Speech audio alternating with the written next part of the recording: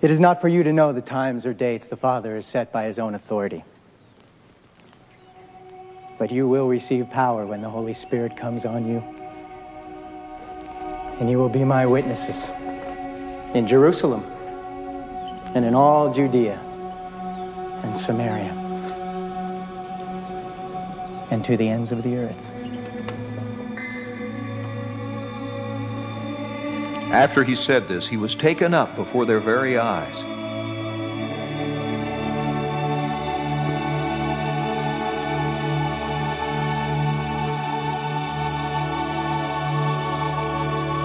And a cloud hid him from their sight. They were looking intently up into the sky as he was going, when suddenly 2 men dressed in white stood beside them. Men of Galilee, they said, why do you stand here looking into the sky? This same Jesus who has been taken from you into heaven will come back in the same way you have seen him go into heaven.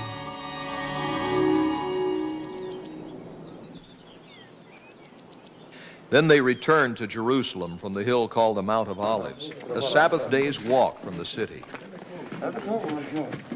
When they arrived, they went upstairs to the room where they were staying.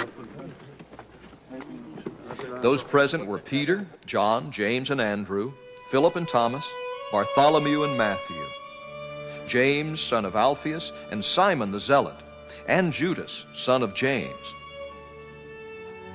They all joined together constantly in prayer, along with the women and Mary, the mother of Jesus, and with his brothers.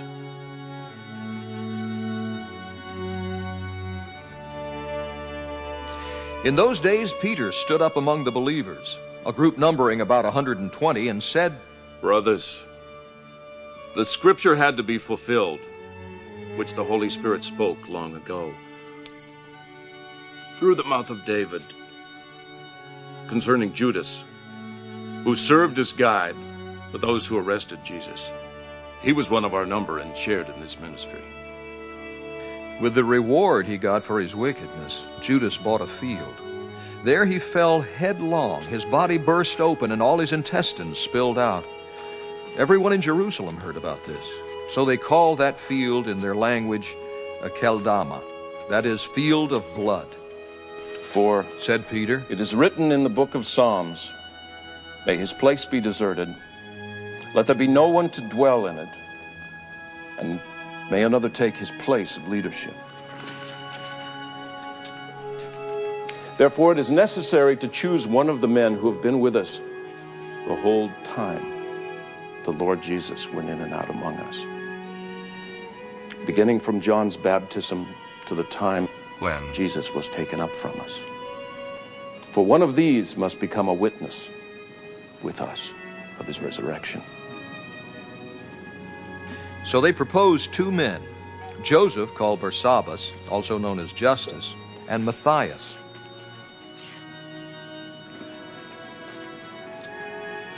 Then they prayed. Lord, you know everyone's heart. Show us which of these 2 you have chosen to take over this apostolic ministry, which Judas left to go where he belongs. Then they cast lots, and the lot fell to Matthias. So he was added to the 11 apostles.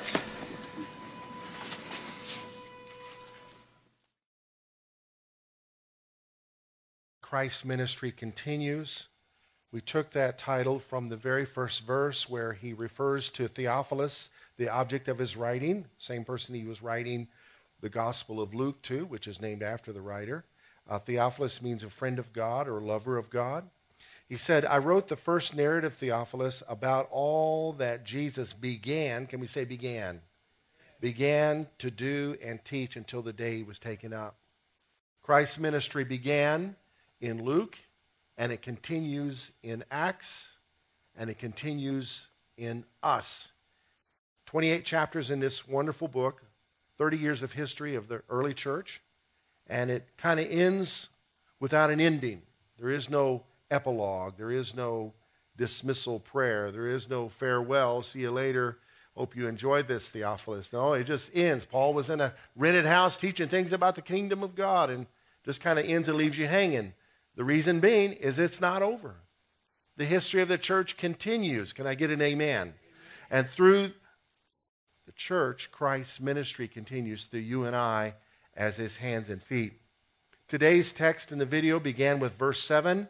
Jesus said, "It is not for you to know times or seasons which the Father has put in his own authority." In verse 6, the disciples had asked him, "Will you at this time restore the kingdom to Israel?" They knew Jesus was the Messiah, and he had fulfilled all the prophecies of the Old Testament concerning the suffering Messiah, but there was a bunch of other prophecies about the conquering Messiah that are yet to be fulfilled. And Lord, what about these other prophecies? I think is what they're implying. And he said, "It is not for you to know times or seasons." There's two Greek words there. Times is chronos and seasons is kairos. The best way I understand it, chronos is a specific space of time. A day is chronos because it's 24 hours. It's 86,400 seconds. That's a day. That's a set period of time. That's chronos. Kairos is a fixed place in time. It's a proper time. And he said it's not for you to know times, spaces of time, and seasons or specific times which the Father has put in his own authority. Every few years, somebody thinks they have a revelation that supersedes the words of Jesus here, and they'll come out with a book, making some kind of prediction. And a thing intrigues you. I remember a guy being interviewed saying in 1999, all evil was going to be expunged from the earth. Oh, doesn't that sound good? Don't you want to buy the book? I'll tell you when to get the book and save money. Wait till 2000. You get them on sale. Like in February of 2000, you could buy those Y2K books half price at Mardell's. Christ said, "It's not for you to know times or seasons which the Father has put in his own power," his own exousia, his own power, his own authority. "But you shall receive power when the Holy Spirit has come upon you, and you shall be witnesses to me in Jerusalem and in all Judea and Samaria and to the end of the earth." That's like saying in Granbury, in Hood County, and Glen Rose, and the rest of Texas to the end of the earth. Expanding, ever expanding concentric circles of the spreading of the gospel. We are called to be witnesses. We don't know when all the victorious prophecies of the Messiah are going to be fulfilled, but we know now we have a job to do. Some people suffer with SPE. Who's ever suffered with SPE? It means someplace else. You can't enjoy what's happening now for wanting what's going to happen in the future or what somebody else is doing. You can't enjoy your family for being jealous of somebody else's family. Always some other place. Meanwhile, there's a job for you to do here and now. Guys, don't worry about when I'm going to restore the kingdom to Israel. You go to Jerusalem and wait for this promise that I told you, and you're going to receive power. Leave the Father's power alone, and you receive the Holy Spirit power to be witnesses to me in Jerusalem and Judea and all parts of the earth. Now, the bad news in that is the word he used for witness is the word martyr, which means martyr. You're going to go out and give your life for me through the power of my Spirit throughout the earth. That's the job you have to do, and it actually plays a part in the Messiah's victory. The suffering Messiah's ministry continues, and the victory is coming to the world. Verse 9. Now when he had spoken these things, while they watched, he was taken up, and a cloud received him out of their sight. And while they looked steadfastly toward heaven as he went up, behold, two men stood by them in white apparel, two messengers, two angels, who also said, Men of Galilee, why do you stand gazing up in heaven? This same Jesus who was taken up from you into heaven will so come in like manner as you saw him go into heaven. You saw him leave visibly, going up, physically, literally in his new body, and you're going to see him come back visibly, literally, physically in his new body. It's not going to be a metaphor. It's not going to be a symbol. It's not going to be a mist. It's going to be the real Jesus who went away, coming back like he came to that very place. Zechariah says the Mount of Olives will split. And there'll be a valley running into the city of Jerusalem from his return. So the people knocking on your door on Sunday afternoon, sometimes telling you Jesus came back in 1940-something or whatever, they're just wrong. And to cover that up, they created a new doctrine where Jesus actually didn't bodily resurrect from the dead. I mean, they're messing with the gospel there. They're just wrong. All right, verse 12. Then they returned to Jerusalem from the mount called Olivet, which is near Jerusalem, a Sabbath day's journey, which is a little over half a mile. And when they had entered where? Jerusalem. They went up into the upper room where they were staying. Some people think this may have been the upper room where Christ served the Last Supper. We don't know for sure. And then he names the 11 remaining apostles: Peter, James, John, and Andrew. Now, Peter and Andrew were brothers. James and John were brothers. Philip and Thomas, Bartholomew and Matthew, James the son of Alphaeus, and Simon the Zealot, and Judas the son of James.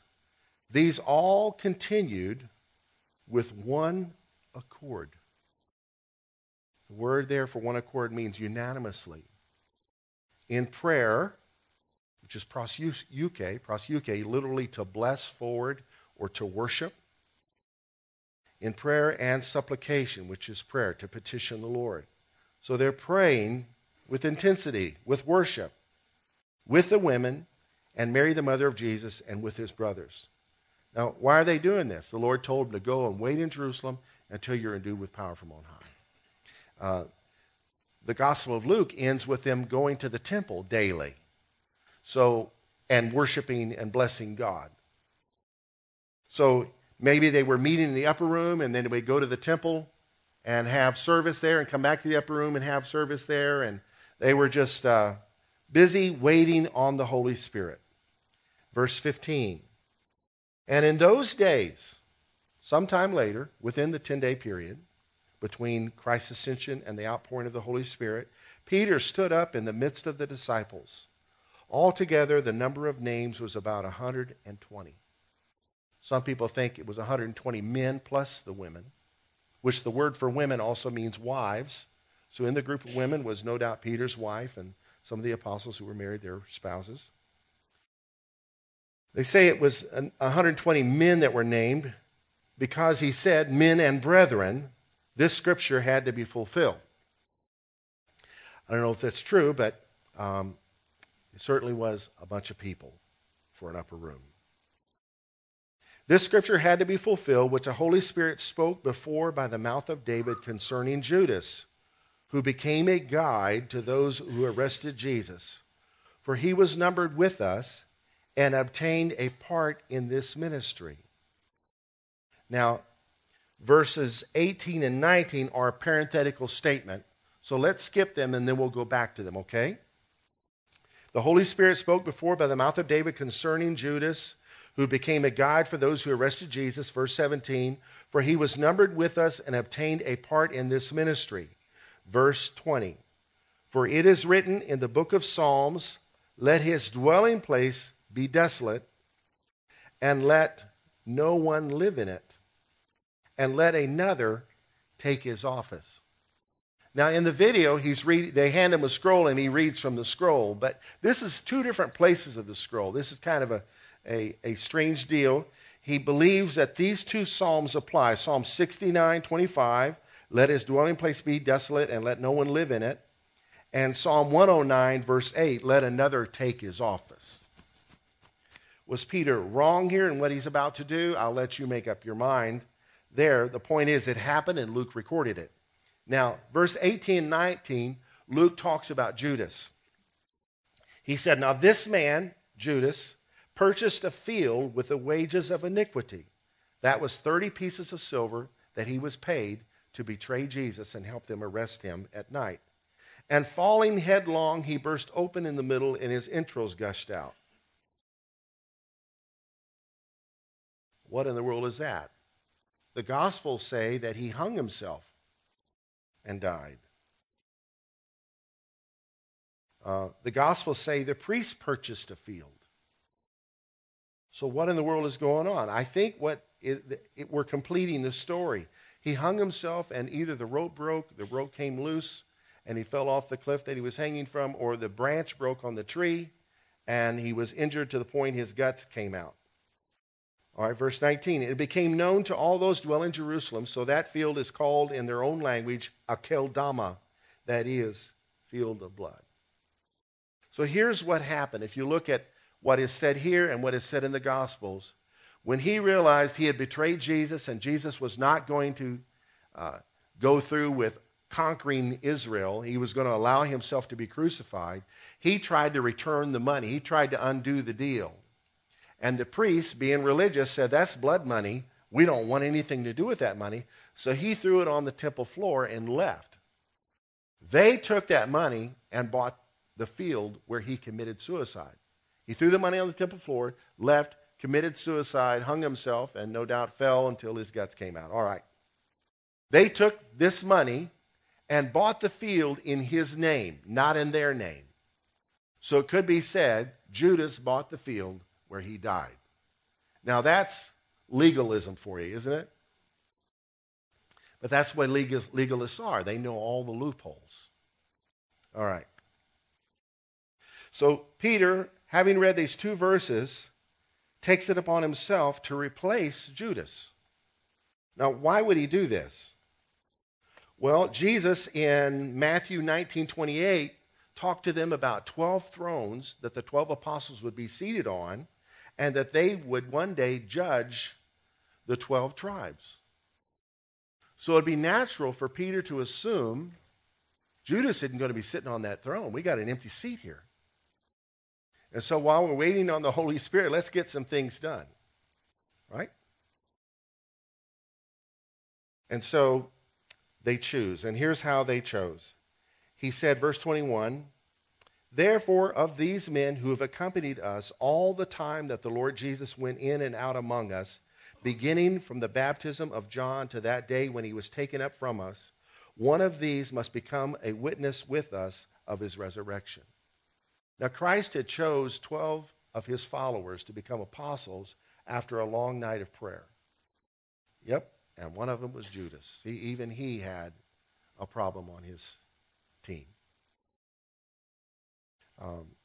There's a humorous paper someone wrote coming from a fictitious personnel company praising the attributes of Judas and downplaying the attributes of the other 11 disciples. Peter's too impetuous, Thomas is a doubter, and John and James are violent. They want to kill people.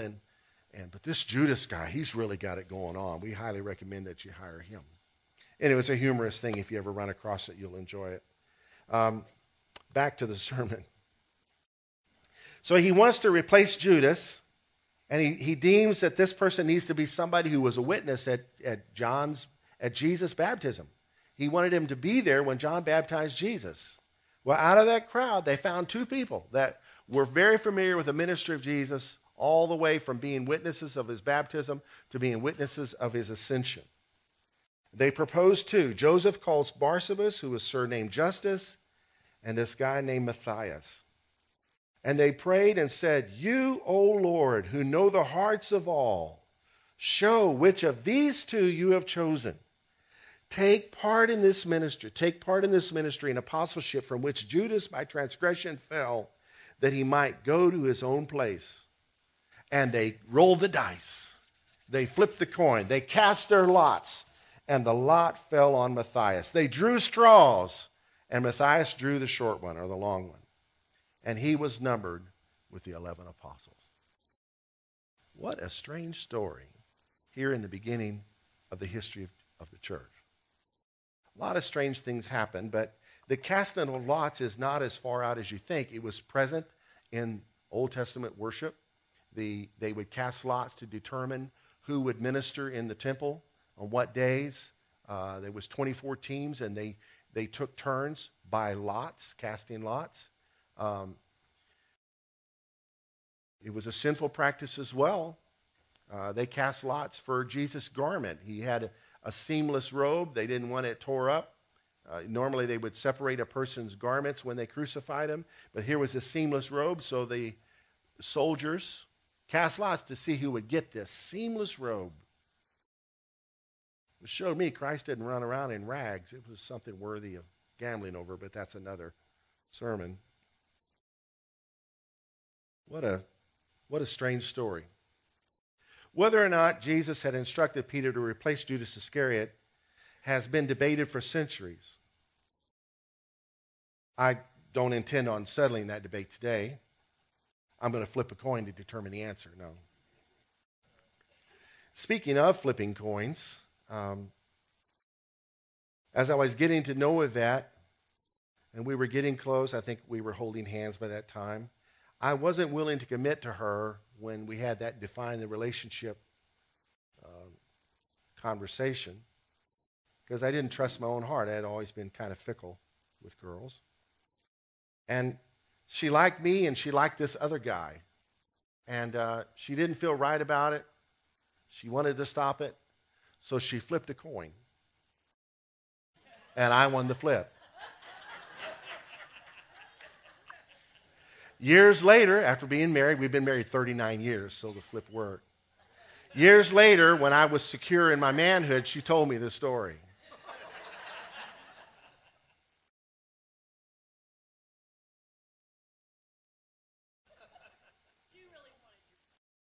Yeah, I teased her. I said, was it heads I win, tails he loses? Or how many times do you flip that thing?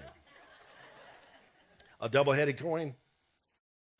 Proverbs 18, verse 18 says, casting lots causes contentions to cease and keeps the mighty apart.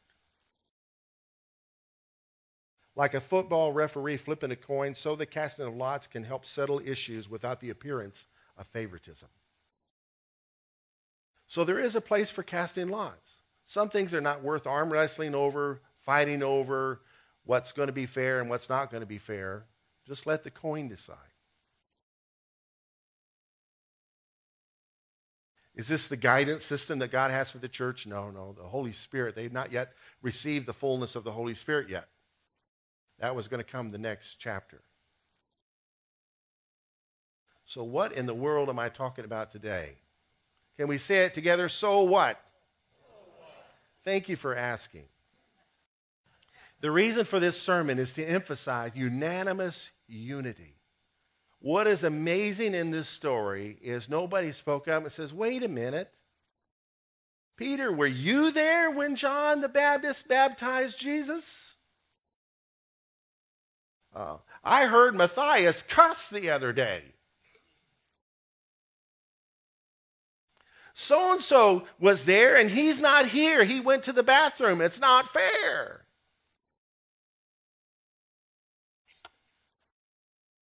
No, they stayed in unity. A lot of the parables of Jesus, part of the theme, if you dig into them, is on fairness versus unfairness. The men that worked all day for a sum, and then the men that worked half a day for the same sum, and men that worked for 1 hour for the same sum. That's economics, the law of supply and demand at work. But the guy that worked all day is tempted to think it's not fair. There's a church in Australia that did a series on the parables of Jesus and emphasized this fairness versus unfairness thing. And they acted out the parables with their Australian accent. And one of the videos I saw, they tell the story of the shepherd leaving the 99 to go find the one that's lost. And the 99 are whining and saying, man, it's not fair. It's not fair that he leaves us to go find the one. Nah, it's not fair. That wasn't the case in this room. They were unified. They were in one accord. A perfect atmosphere for Acts chapter 2 to happen. When the day of Pentecost was fully come, they were all in one place with one accord. And suddenly, Holy Spirit came.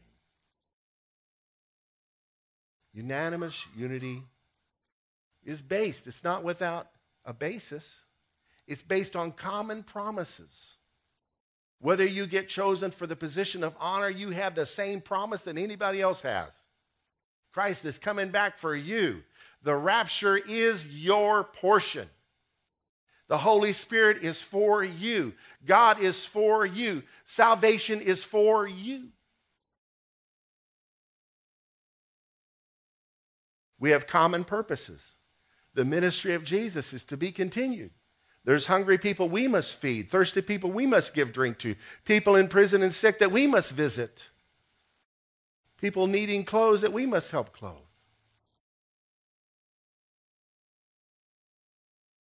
Common praises. The same cross that saved the guy who's getting elevated is the same one that saved me and elevated me from my sin. We sing together because we've all got a reason. That grace that is enough. He uses the weak to lead the strong. Common prayers. There's no temptation that has taken you, but such as is common to man. But God is faithful, who will not allow you to be tempted beyond what you were able, but with the temptation will make a way of escape. So you see, we got plenty of reasons to be in unity. Now, there's nothing that can generate unity any more in a church than prayer. And we have a regular prayer meeting here every Monday morning unless it is a holiday. Can we just show our appreciation to those who are faithful to attend that prayer meeting? 10 a.m. here every Monday unless it's a holiday, and there's several Monday holidays in the year. Intercessors need a break, right? We all need breaks. But maybe you're not able to come. If you would be able to come to a regular evening prayer meeting, let me know what evening that evening would be. All right, let's leave that with you. Also, every Sunday in the bulletin is a guest communication card as well as a member communication card. And on that is a space for a prayer request. Take advantage of that and place it in the offering boxes when you leave. Also up here at the front are special prayer request cards that are also available. We want to utilize the power of prayer. If we're going to be a people of unanimous unity, prayer must be a part of it. When you don't pray, the enemy comes in and sows discord. And sometimes the remedy to discord is just praying more, and God clears it up. Unanimous unity is based on a common problem. Who enjoyed the One Nation Under God event we had a few weeks ago in the park? Some pastors got together that helped organize that and said, what's the secret? How did God bless our community like this? And they all agreed, you know what? We all have our differences, but we all have a common enemy. And we needed to pray together. And our unity is based on common power. The power of the Holy Spirit, the authority of the Father is over all of us. And the power of the Holy Spirit is for all of us, so that we might be witnesses for the Lord. Matthias isn't mentioned again. But to be fair, most of the other 12 weren't mentioned either, except for Peter, of course, and John, and his brother James was mentioned when he got beheaded. The other apostles, which would include Matthias, were mentioned in Acts 2:14, which says Peter stood up with the 11. So there's Peter and 11 guys with him. That would include Matthias. And then in Acts 6, verse 2, when they're settling the issue of widows that are being neglected in the daily distributions, it says the 12 were united in this decision to help raise up leaders for this. The 12 were going to give themselves to the word and to prayer. So while Matthias may have been honored more than others, those that would be tempted to be jealous really would see that if they had been chosen, if the coin had flipped their way, if the lot had been cast their direction, if Peter had altered the requirements for them, maybe the job wasn't all that it was cracked up to be. For years I worked at the Crescent Hotel in Dallas, and became the head doorman twice because I got demoted to scrub valet parker twice. And while it was humiliating to be demoted, the money was still good and the pressure was less.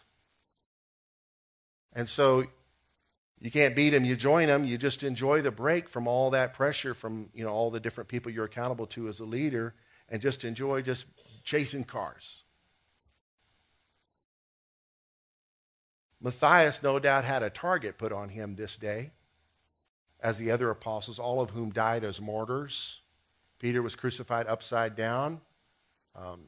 Another guy was skinned alive. James was beheaded.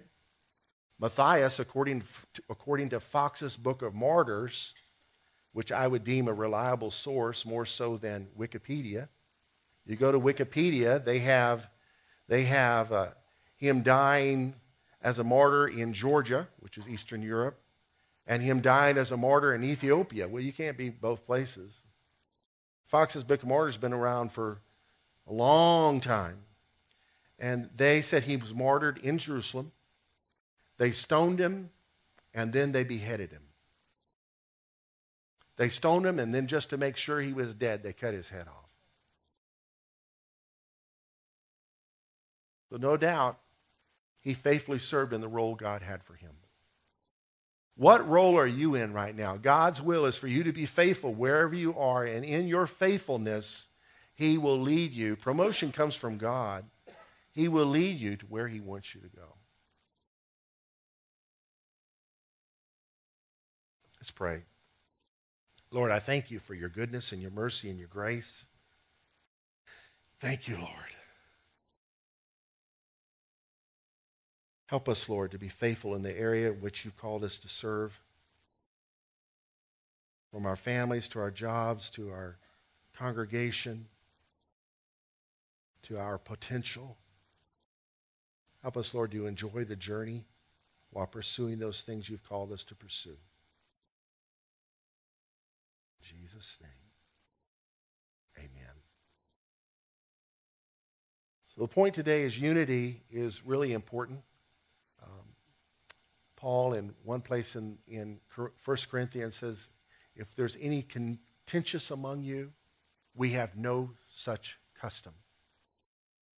Another place he said to have nothing to do with a contentious person after the second or third warning. In other words, make room for Jesus. Don't hang out with contentious people, lest you become like him. Make no friendship with an angry man, Proverbs says, lest you learn his ways and set a snare for your soul. With that being said, there's some things that really aren't worth fighting over. Maybe there's a husband and wife that just can't come to agreement on something. You like gray and she likes silver, or she likes white and you want pink. If that's you, let's talk. But